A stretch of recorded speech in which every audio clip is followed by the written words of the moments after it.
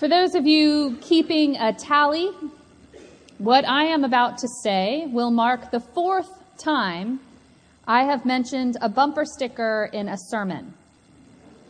I'll leave the significance of that fact up to your own discernment. Not all those who wander are lost. Google tells me that J.R.R. Tolkien said it first, but I've only seen it on bumper stickers, often accompanied by Appalachian Trail logos or Grateful Dead bears. It's a delightfully hippie concept. General everyday wandering has never really appealed to me unless I'm on vacation at the time on the schedule allotted for recreational wandering. And even then, I need to wander with a project, wandering while collecting seashells, wandering on the hike to the waterfall. I don't wander well in that bumper sticker sense. The Magi, on the other hand, as it turns out, were actually quite good at wandering, purposeful wandering, and they were not lost. At least they didn't think they were. They were following something strange. As experts of the night sky, they noticed a star that was not behaving like stars were supposed to. And like good scientists, they decided to investigate. They consulted charts, symbols, prophecies, and they decided that this needed some attention. They packed up and they left for an unprecedented adventure. This was no aimless hour of seashell collecting. Not all who wander are lost. I will say, in response to that J.R.R. Tolkien quote, there are some opposites. There is a flip side to not all who wander are lost. Not all those who wander are lost, sure, but it is equally true that not all those who are lost wander. Have you ever found yourself stuck? There are lots of ways to get stuck. Stuck in a job, stuck in a relationship, stuck in a financial situation. But I think that spiritually stuck is a particularly sticky wicket. Because it's possible to find oneself stuck, really mired into a spot with no apparent God in sight, but with no particular event or action that got you there.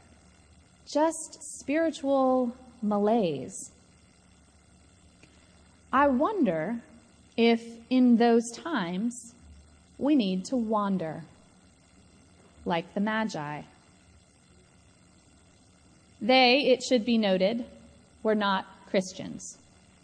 Christianity hadn't been invented yet. Its founder had only just been born. But even more notable, they were likely not even Jewish. They were students of the stars, teachers of them as well. They were looking for something, a sign perhaps, that something was afoot. And they found it in that strange, misbehaving star. And so they went wandering. And when they went wandering, they found what? What were they looking for? Did they find it? I doubt it. They were looking for a king of a nation, but they found a young child with average-looking parents. But they knew something was happening. They were overjoyed when the star stopped. They knelt down and they laid open the strange gifts they brought. Gold to crown this new king, frankincense to draw God close, myrrh for anointing at the time of death. They must have been baffled, overjoyed and overwhelmed, but baffled. I grew up here in Atlanta, and even back in the good old days, the stars were hard to see through the bright lights in the night sky, the clouds and the smog. I was lucky enough that even as a young child, I had opportunities to get to the mountains, to the coast, to wide open spaces where the air was clear and the sky was brilliant with stars at night. But I am no star expert. And while I find a full, wide-open sky lovely, mysterious, and humbling, stars don't really make sense to me. I wouldn't recognize an errant star in the sky, calling me out of what I know into a great adventure. I will not wander for stars. But I have been lost. I have been stuck. And I have gone wandering in search of something, anything, to find meaning, to find God. I have told you about some of my adventures, some of my wanderings, to Sapelo Island in Georgia, to Honduras and Burma. I've gone with you on some adventures as well, to Brazil, and also to visit our Muslim and Jewish friends in our own city. I have needed to get out of my own space, out of my own head, in order to be reminded that God is near. Very, very near, in fact, no matter where I am. But sometimes in my stuckness, I am just not able to see God clearly. But then I wander.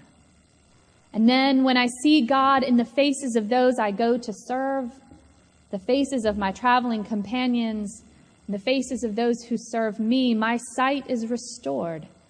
And I, like the Magi, am baffled, overwhelmed with joy as I fall to my knees and pay him homage.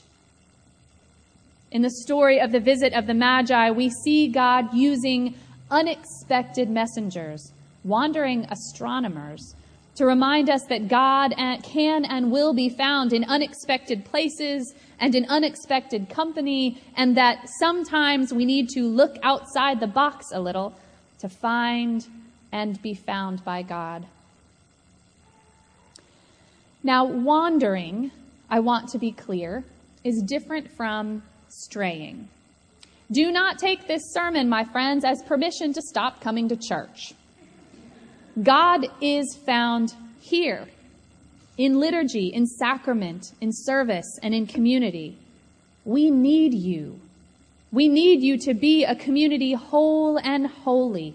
And I would posit, you need us too. Instead, hear me say that if you are feeling spiritually stuck, maybe it's because you need to wander a little. You might need to wander into a new book or a new passion.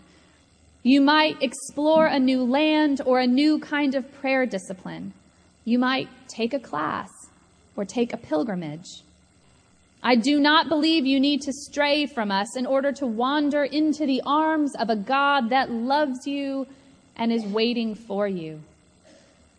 The wise men came back to their own country, and there is no doubt in my mind that they were profoundly changed by their journey. I also have no doubt that the gifts they brought back to their community far exceeded the gifts they took with them. They were not lost, but I'm not sure they knew where they were going.